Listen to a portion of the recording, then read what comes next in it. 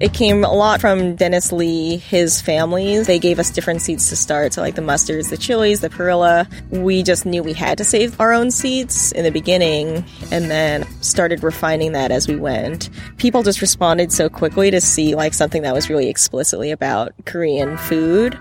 And so suddenly people were just like giving me seeds that were from their family or seeds that they wanted a little bit of access to. So they're like, oh, you could grow this. Can you just give me a little? And so it just sort of evolved from there where suddenly we became this clearinghouse for people to just like send us seeds because, you know, they really believe in sort of like the food politics of somewhere like the Bay, but we're limited in having access to like Korean vegetables grown organically. And so they were constantly having to like choose and prioritize, like, do we want to like omit these really significant things and these like things we want our kids to grow up eating, or do we want to prioritize general health and well-being?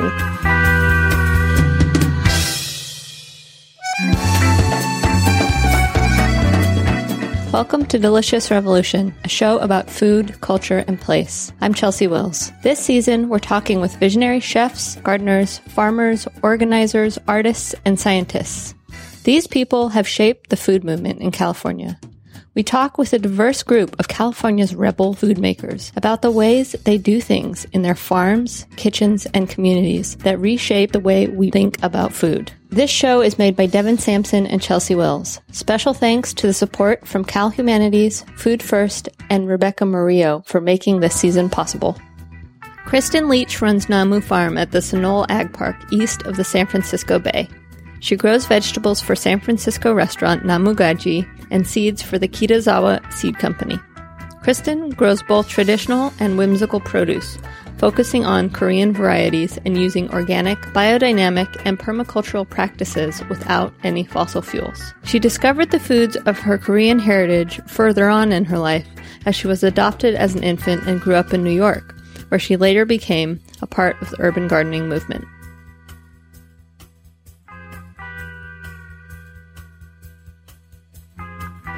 Thanks so much for taking the time in the middle of a bunch of harvest to be on Delicious Revolution. Thank you. And thanks for the farm tour. That was totally amazing. We just saw an incredible diversity of lots of plants I'd never even heard of. So so thanks so much. I guess I wanted to start by talking about what's the food of your childhood? What kind of food did you grow up eating? I think just sort of standard American food, what you could expect in sort of a typical household. It was just, pretty basic. Like, I definitely ate a lot of vegetables and, things that like sometimes me or my brothers could prepare at home by ourselves. But we definitely like sat down and ate dinner and, you know, like my parents put forward some effort. They both worked, but you know, made an effort that at least one of them would be there to kind of make something. And, but typical, you know, hamburgers, sandwiches, like just chicken. And, my dad worked as a caterer for a little while. And so sometimes he would bring home stuff that felt like really fancy, but looking back is kind of awful, like Hawaiian chicken with pineapple slices and maraschino cherries and, but I appreciate they were really resourceful. Yeah, I loved food as a kid. So even just basic things like, you know, when I was a teenager, I started doing Food Not Bombs in New York and, you know, started having these certain ideas about food and its significance. And so I would even go around and like, you know, get bagels from the dumpster at night and, you know, scavenge for food. And my parents were kind of like into it. Like they were never like, oh, this is weird. What are you doing? Like they would kind of assign me or my brothers to like go do that. And then we'd like give it out or like have bagels frozen. I mean, we're from Long Island. And so bagels is like the main part of the food pyramid, I think. Bagels and pizza. That's like all people eat. And so I appreciate things like that. Like, I appreciate sort of, I don't think I, like, wax poetic about any particular things they made, like, or necessarily feel ever compelled to recreate them. But I appreciate, like, their work ethic and their resourcefulness and not wanting to waste anything. Like, even my parents came out here and visited once, and we were harvesting beans, and poor Will was in the field, and a bean had fallen out of his bag. My dad, like, picked up the bean and, like, tapped him on the shoulder and was like, "There's one thing you should know about us, Will. It's we don't like waste." He, like, terrified the whole rest of the day of this, like, weird man, like, following him around, pointing out every mistake. But, so I think more than particular kind of food, it was an attitude towards it and the value of it, and just knowing that it was, like, important. Yeah. So you got involved with Food Not Bombs. I did too in Seattle. So you started cooking big quantities of things. Yeah, a lot of vegetable oil and things. Just like a lot of weird things that, again, I don't think I'm ever like, oh, I should make that again. Or think anyone should eat. But yeah, it definitely informed a lot of just like interesting thinking, and yeah, it was pretty significant to be like an adolescent. It left like an imprint, more the sentiment about it. So, and for you, which did you start getting interested in farming first, or did you start getting interested in Korean food and all these crazy varieties of plants and animals? Farming first, yeah. I always liked gardening. Like, my grandparents let us put in a garden at their house, and just have a lot of memories as a kid of doing that and really liking it. And then, yeah, again with, through Food Not Bombs, just started hanging out around, like, a lot of the community gardens. It was just, like, really kind of integrated in the locale of, like, the part of New York where I was spending a lot of time as a teenager. And so, yeah, and I think that although, again, like, I didn't learn necessarily a lot of just, like, hard science or practical things about gardening, like, it made a big impression about just the role that spaces like that play in connecting people, the way that food connects people. Being in such a diverse place like New York, you just hear people exchanging stories about, like, food and recipes, and it's just so heartfelt that it just felt so compelling. It wasn't, like, so cerebral as other things. And at that time, like, it was the areas where I was spending time were, being really impacted by lots of things. Like, Giuliani was the mayor through all of my adolescence, and, he came down hard on a lot of those art spaces and a lot of those gardens. And when I just saw the way people responded, that they were just, like, completely unwilling to, like, let that go without a fight, it spoke to me about, like, why people would just really dig their heels in like that. Yeah, sure. And when did you start gardening yourself, or when did you start farming? That happened more when I moved to Washington State. So I lived in Olympia for like 8 years when I was younger, and then that place is just like full of both small-scale organic farms and just people that like grow their own food. It's just like a basic skill that if you live in Olympia, you're going to be in like probably a weird band at some point, and you're going to learn how to grow your own food. It's just like you can't really escape without doing probably both of those things, but at least one of those things. So, yeah. And you were at Evergreen, or was it? I did sort of. I mean, I went to Evergreen the way that most people did. I took one class, and then a teacher there had just sponsored me to do contracts. But that was more in the realm of like art. I had gone to a state school in New York, FIT, studying illustration. And then when I moved, of course, Evergreen would like take those weird, really specific credits, so I just kept on doing art there. How did you learn farming? Did you picked it up by osmosis in Olympia, or did you work on a farm? I mean, I think maybe I should credit Olympia osmosis for some of that knowledge. But most of the time I've worked, it was in some element of food service or as just like a laborer on a farm. And so, for the most part, it was just kind of coming into it because I had the opportunity to, and then like learning how much I did actually like the work of it, and then wanting to learn more. So definitely like kept up some small gardens. Like I worked on a friend's small organic farm outside of Olympia, and yeah, so gained some practical skills of just like the pace and the manual labor aspect, I suppose. And then probably a couple years before I moved here, maybe 10 years ago or so now, just had different questions about how we were growing food. And even though my experience was solely in organic food production, just felt like there were just certain things that I didn't know in terms of how sustainable that could truly be, given lots of shifting things, both with climate change and just with knowing that, just certain things revolving around other resources and their availability to me. Like, I started to question that, or if I wanted to keep investing and assuming that I could have access to, oil and other things all of the time. And so decided to try to just study as much as I could on my own. And that's where kind of being in proximity to Evergreen was really helpful, because they have a good sustainable ag program. And so I just went to their school bookstore and saw what their classes were kind of learning, and then got those books from the library. So just spent a couple years just buckling down and reading and trying to teach myself soil biology, and a little bit of just basic plant biology and botany. And so it was just a funny sort of self-directed, just reading a lot. I have all these old notebooks where I'm just transcribing weird textbooks and trying to learn that way. Yeah. Okay. Yeah. And when did you first start farming? When did you first start doing it for more than just a garden?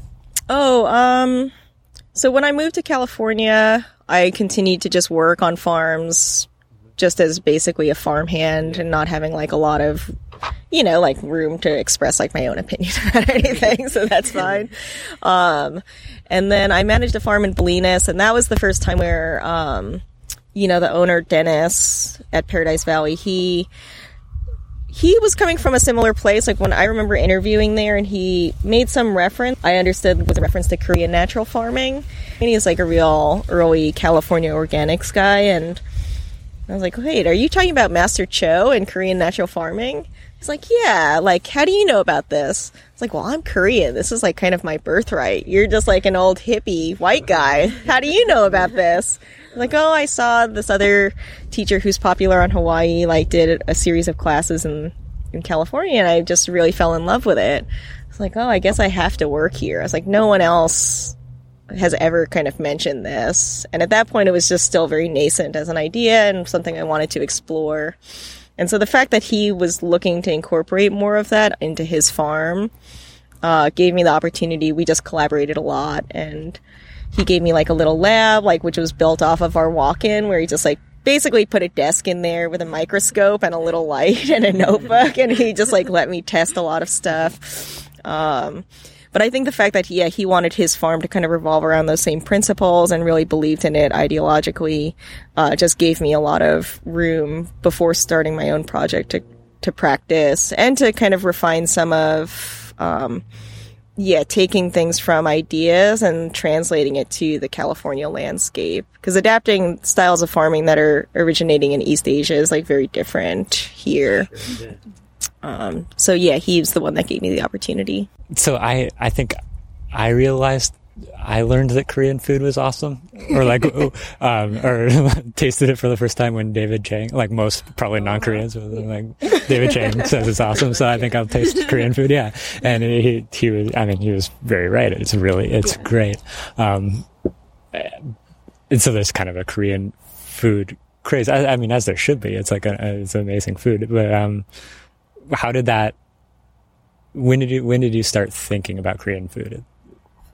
Well, I hadn't even eaten Korean food until I had lived in Washington. So I was probably 19 years old, and someone was there is a pretty significant Korean population around Olympia. So not in Olympia proper, but in Tanglewild and Lacey, there's a Korean market. And so, tried Korean food then and was interested, and I think I just liked learning about Korean food,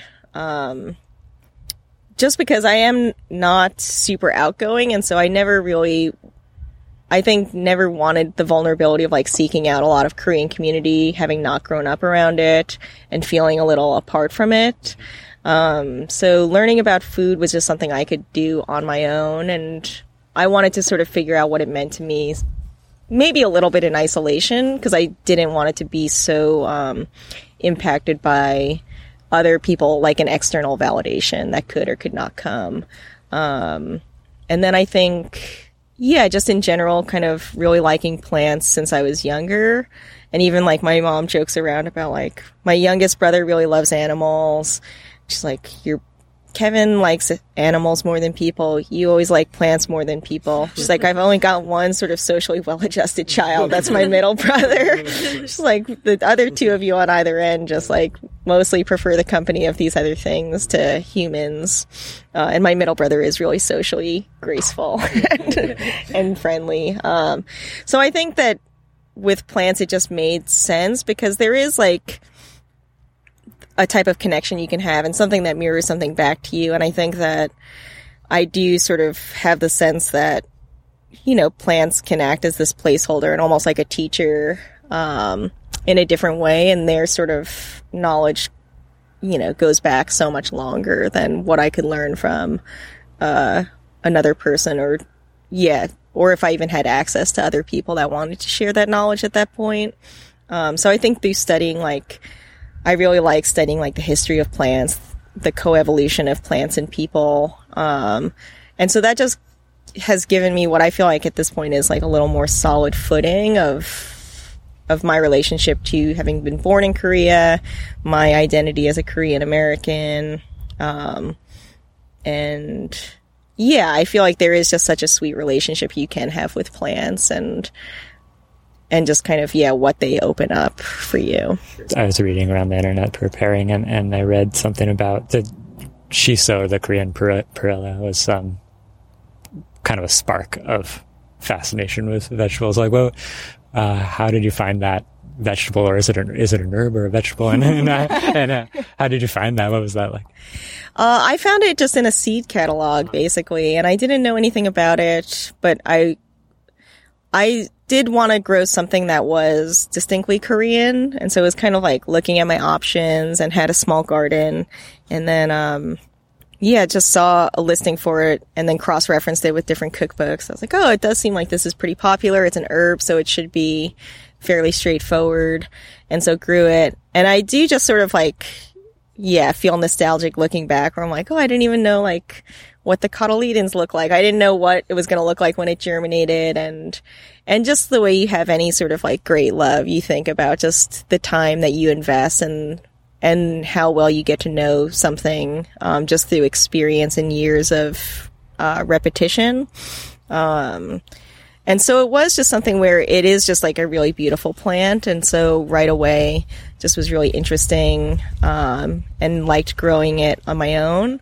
And then I did feel like it was something that when other Korean people would see it, or if I brought it somewhere, it's just like such a quick, point of reference for people to connect on because it's so ubiquitous. And so I think, I do credit it with like leading me to all these directions where it was like something that started very solitary in a way that was comfortable to me with my temperament, ended up introducing me and bringing me into the fold in terms of having like a really robust, really special Korean community in the Bay. And I feel like, that plant kind of like acted as like, the older wizard, like ushering me into that in this certain way. And so, so that was like the first thing, and it still is like a really indelible. It's like another thing that, because it's day length sensitive, someone recently was just talking about like moving to Hawaii, and I was like, well, I have to find out if perilla will grow there because it might be too day neutral and blah, blah, blah. And so it does sort of, it will dictate a certain thing, just having a certain devotion to it. And how did you end up farming here in Sunol? Well, when I first moved here, I was interested in volunteering for People's Grocery, and they had a plot here. And so, like, 2 days after I moved here, I just came out and volunteered. And on that day, there was, like, a neighboring farmer who just needed help. And so I went and helped him, and then he offered me a job. And so then I just started working here pretty much. And so pretty much from the moment I moved to California, apart from the year I lived in Bolinas, I've been at the ag park in some capacity.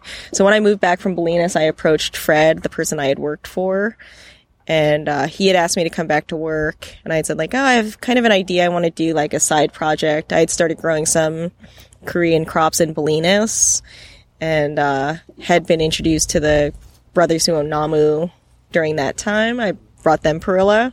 And so it told Fred, like, oh, if I come back to work, could we work out something where I could sublease like a certain amount of space on your farm? I want to try growing some stuff for restaurants and specialty markets.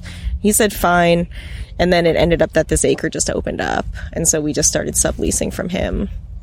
Do you sell everything to Namu Gaji? Yeah, so in the beginning, Namu had approached me about growing those chili peppers. And then when this sort of opened up, originally I was going to work at Fred's and kind of was like going to grow, 10 rows of whatever I wanted. But when this opened up, talked to Dennis and was like, oh, we have this opportunity. Should we, and he wanted to start a separate farm. And so we just decided to collaborate on that. So they invested the money for us to lease it. So they paid the rent and the water.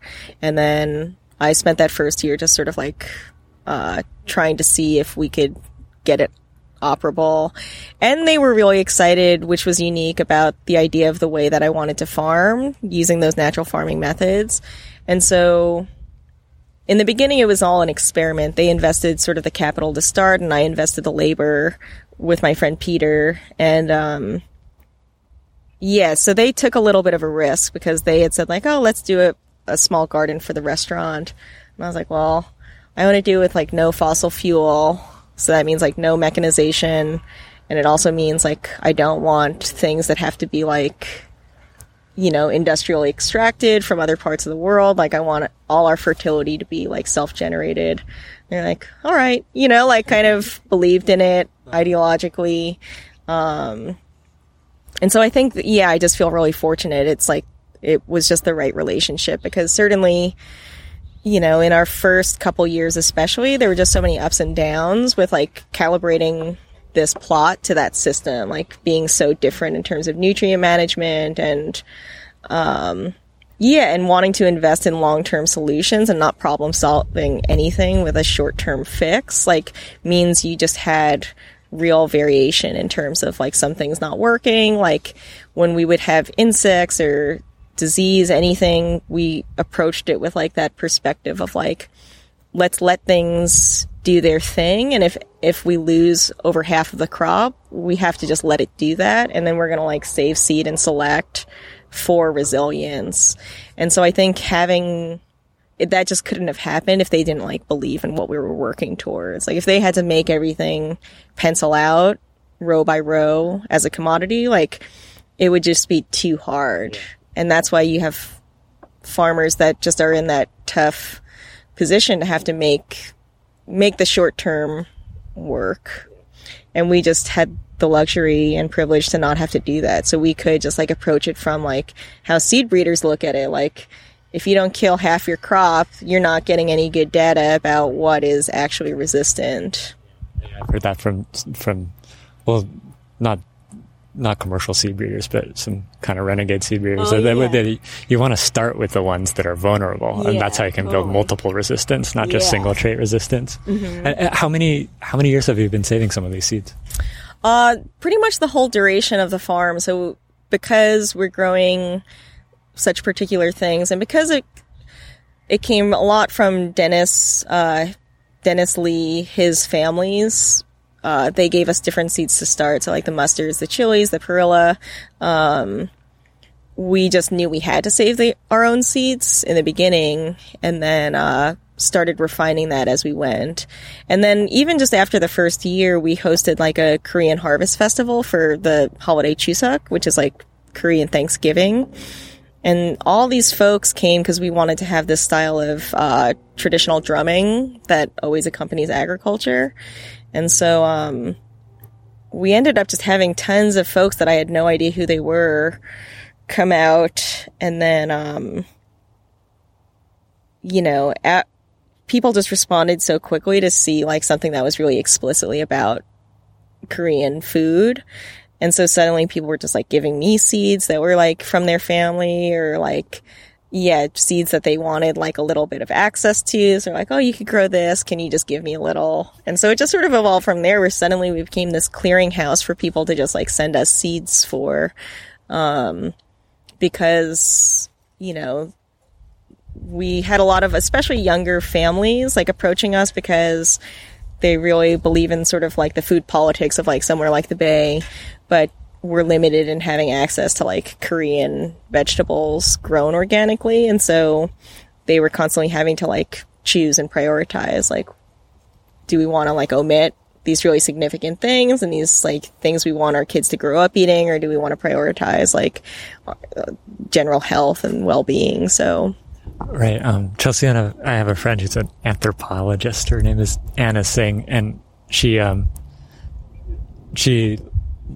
I've heard her a few times talk to young farmers and be like, you gotta grow some Asian vegetables. I can't stand it. Like, I can't find organic Asian vegetables anywhere. And then everyone's like, yeah, that's a good, I just don't know if people would buy them. Is that true? I don't know. What makes that, what makes that difficult to find organic Asian vegetables?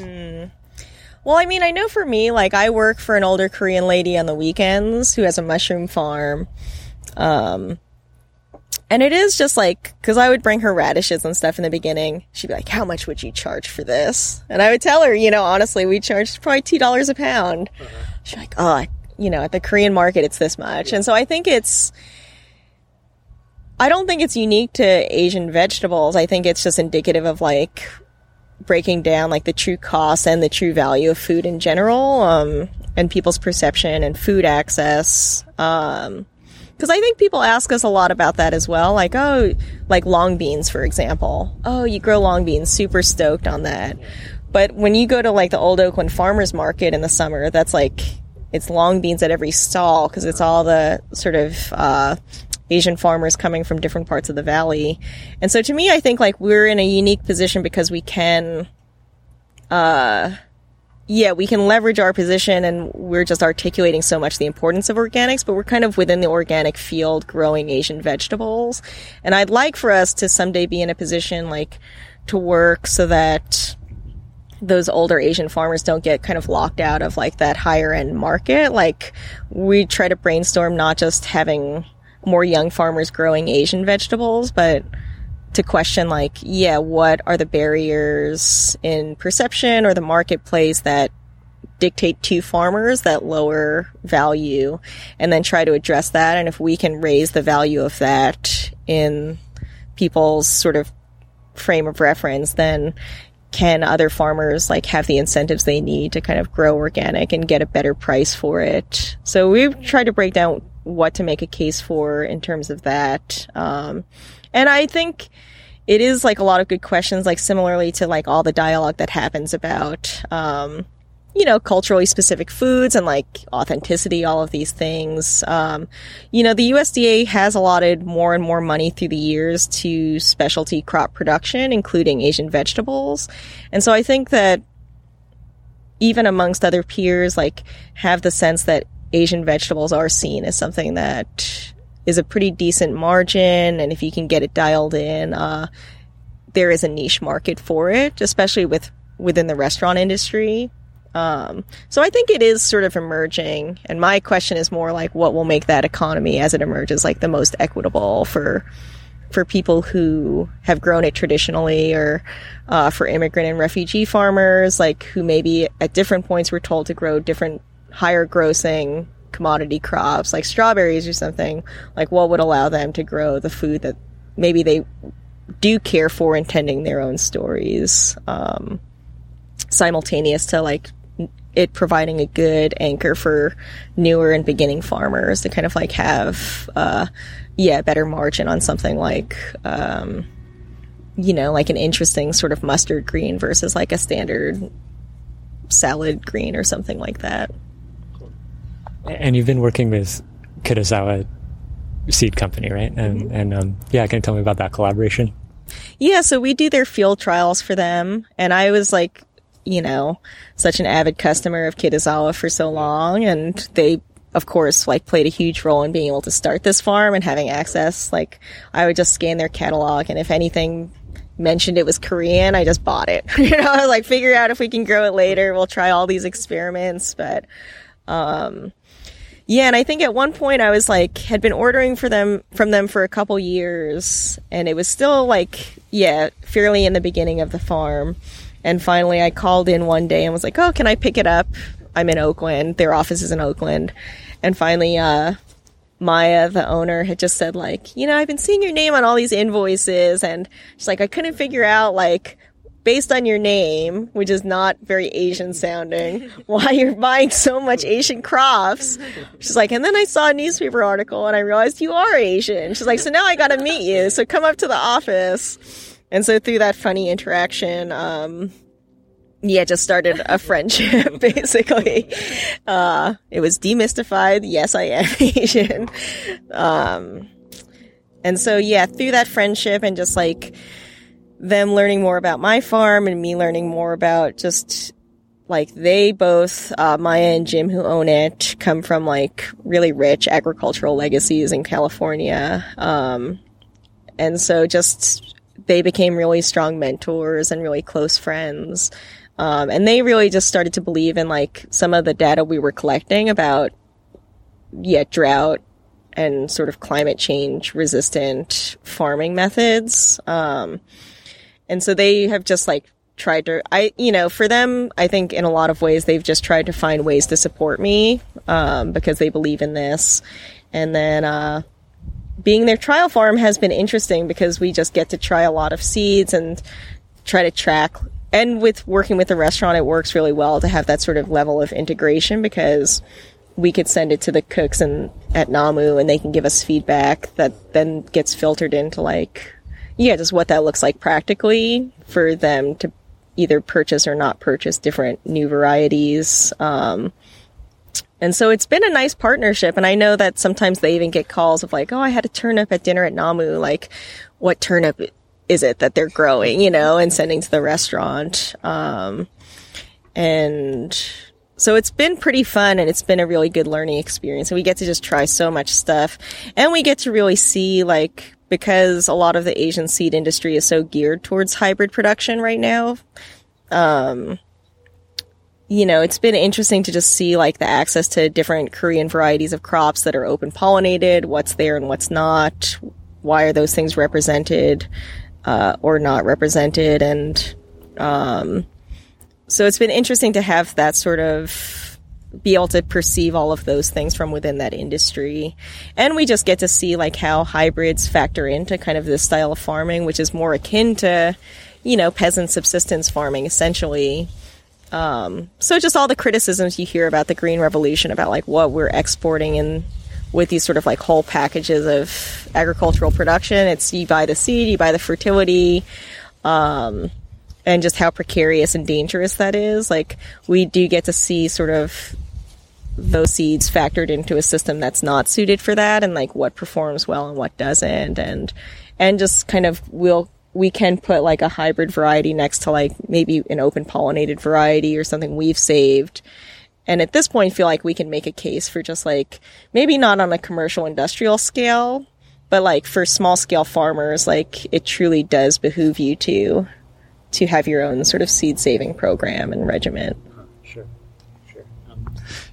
It seems like a lot of really good farmers I've met, you're constantly experimenting with things. Mm-hmm. Well, what are some of the things that you're experimenting with now or thinking about for next season to kind of to tinker with or to kind of push forward?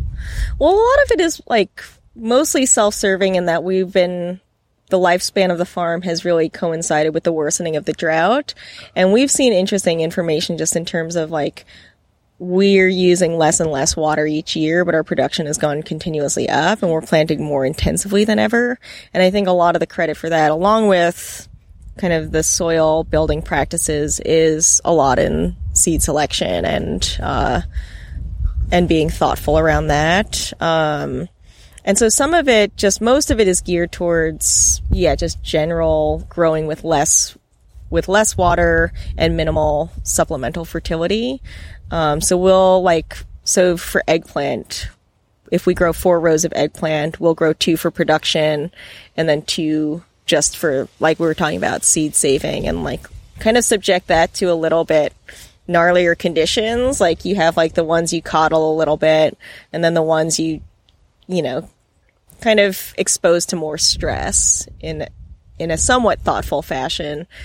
So after a couple seasons of doing that, like we do have our own sort of really vigorous seed stock that is just really tailored to our production, and so we can scale back how much we do have to like tend to those things. But we also have had the opportunity to collaborate with other, you know, folks within Organic Seed Alliance who's doing a lot to try to really bolster participatory seed breeding for organic production.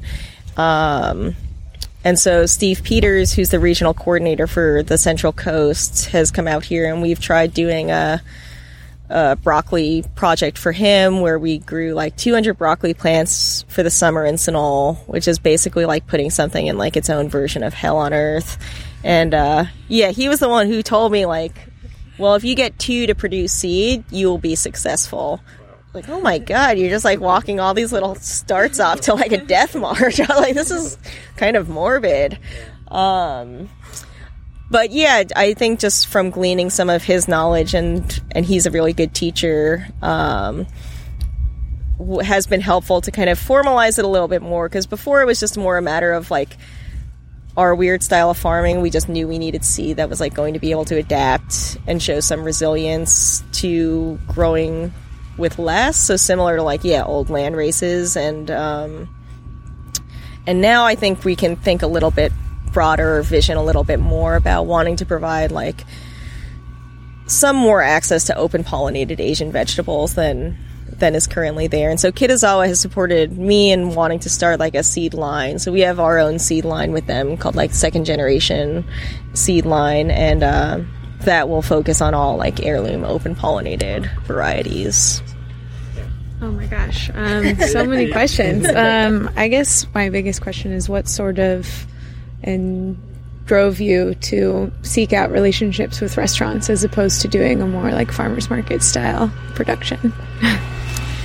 Well, when I moved here, I really do look back and realize like, I was such like a little country bumpkin, because I think even before I moved to California, just started getting more and more interested in like restaurants and food, and had seen so much of the growing aspect of it, but Olympia doesn't have the same sort of like restaurant economy and like cultural sort of cachet that it does here. So I remember even a friend at the library there putting some books on hold for me from time to time about like, cookbooks and food. And she put a book about Chez Panisse in my hold account, and I read it. And I remember being on the farm I was at reading it. And I'm like, there's this place called Chez Panisse, and they buy direct from farms. Like maybe someday I'll sell vegetables to them. And the person I was working with was like, that's like the most famous restaurant in the world, right? And I was like, oh, really? He's like, yeah, like quit dreaming about this. Like, that's insane. Like, that's like the most famous restaurant in the world right now. He's like, yeah, right. You're going to sell vegetables to Chez Panisse. And I just still remember being like, oh, wow, I had just no concept about the rich history here. So when I moved here, it was like just kind of exciting. And I feel like I learned a lot. When I worked for Fred at Bionikia, that was a big part of his business, was kind of like, interesting specialty crops, basically. And so I saw a lot of facets of it, and things that I liked and things that I didn't like, about just like why edible flowers are like so much more expensive than like a bunch of carrots or something that is actual sustenance. But I do think that, partially just fueled by excitement and just like how creative a lot of the people that I got to meet within the restaurant industry were. I also worked at Camino Restaurant when I first moved here as a cook, and Russ, the owner and chef of that restaurant, like I just learned so much from him, and getting to see it from that side, from people that really just like, I I really do appreciate him specifically because he has such integrity with the way he thinks about food. And a lot of our philosophies, like I felt just a lot of resonance, basically. Like a lot of the way I run this farm feels similar to like the ideals he practices at Camino. And so I think getting to see it from that end made it feel like something more interesting to just see things transformed or to see it in the hands of people that really respected it. And in terms of just sheer practicality, like a lot of the stuff that I did want to grow, even thinking about selling it in a place where there is a ton of Korean American community, but not having, you know, a ton of just credibility on my own as an individual, like, growing for Namu made a lot of sense because they were really enthusiastic about like those longer backstories and wanting heirlooms and not just wanting the like really glossy, versions of things that are commercially available now. And so it's been like an interesting dialogue constantly through the years of just, what varieties are available at somewhere like Coreana Plaza and why are those the things that are available. And a lot of the stuff that we're growing predates some of that. And so, it may taste different. It may look different. But the partnership with Namu has allowed us to like have those conversations in a way that people just sort of trust or kind of look up to because Namu is such a good restaurant. And so it just gave us a lot of opportunity to, expedite the process where we weren't introducing things that were like maybe somewhat familiar, but also somewhat foreign in a regular marketplace and let people sort of like comfort with it build slowly. Like I know a lot of other farmers like Annabelle Letterink, whose farm La Tercera is like out of Star Route Farm and in Petaluma. She brought a lot of like interesting Italian heirlooms here, you know, decades ago. And she just talks about like being so committed to them because she was really like kind of rigorous in her study of Italian food and like finding interesting seeds, but just that it took so much time for that to build before even something we take for granted like Lacinato kale, you know, like it had a period where it was like a kind of a hard sell at a market. So just knowing the resources I had in terms of like capital, the ability to kind of like be in the red as a business for how long, just knew that like I did want to grow things that felt like I believed in them and I cared about them. And I didn't have like a ton of time to just sort of like let it sit at a market and not sell or try to like constantly be pitching it to people. And with the restaurant too, they can make so many value-added products and things that are just smart for any small-scale farmer to think about, like in terms of converting potential waste or things that are seconds or calls at the market. Like I do think even if we didn't have this exclusive relationship, restaurants would comprise a pretty big part of it just because it streamlines a lot of the processes on a small farm. Great. Yeah, I think the only other question, I always love asking people what they enjoy cooking, because it's something that I'm really passionate about as well. So I know you said you're pretty busy now, but you know, you said December 1st, maybe that glorious day when it comes and you can cook yourself something for dinner. What do you think? That's a good question.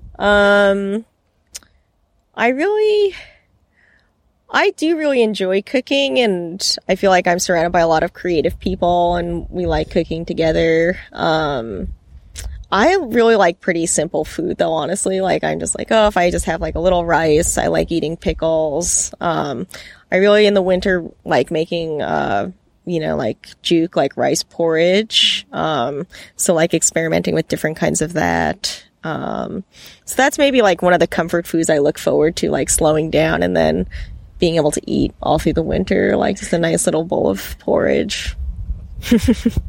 Awesome. Well, thanks so much. This has been really great. It's been great to see your farm and to hear the story. So I really appreciate it. No, thank you guys for coming out here.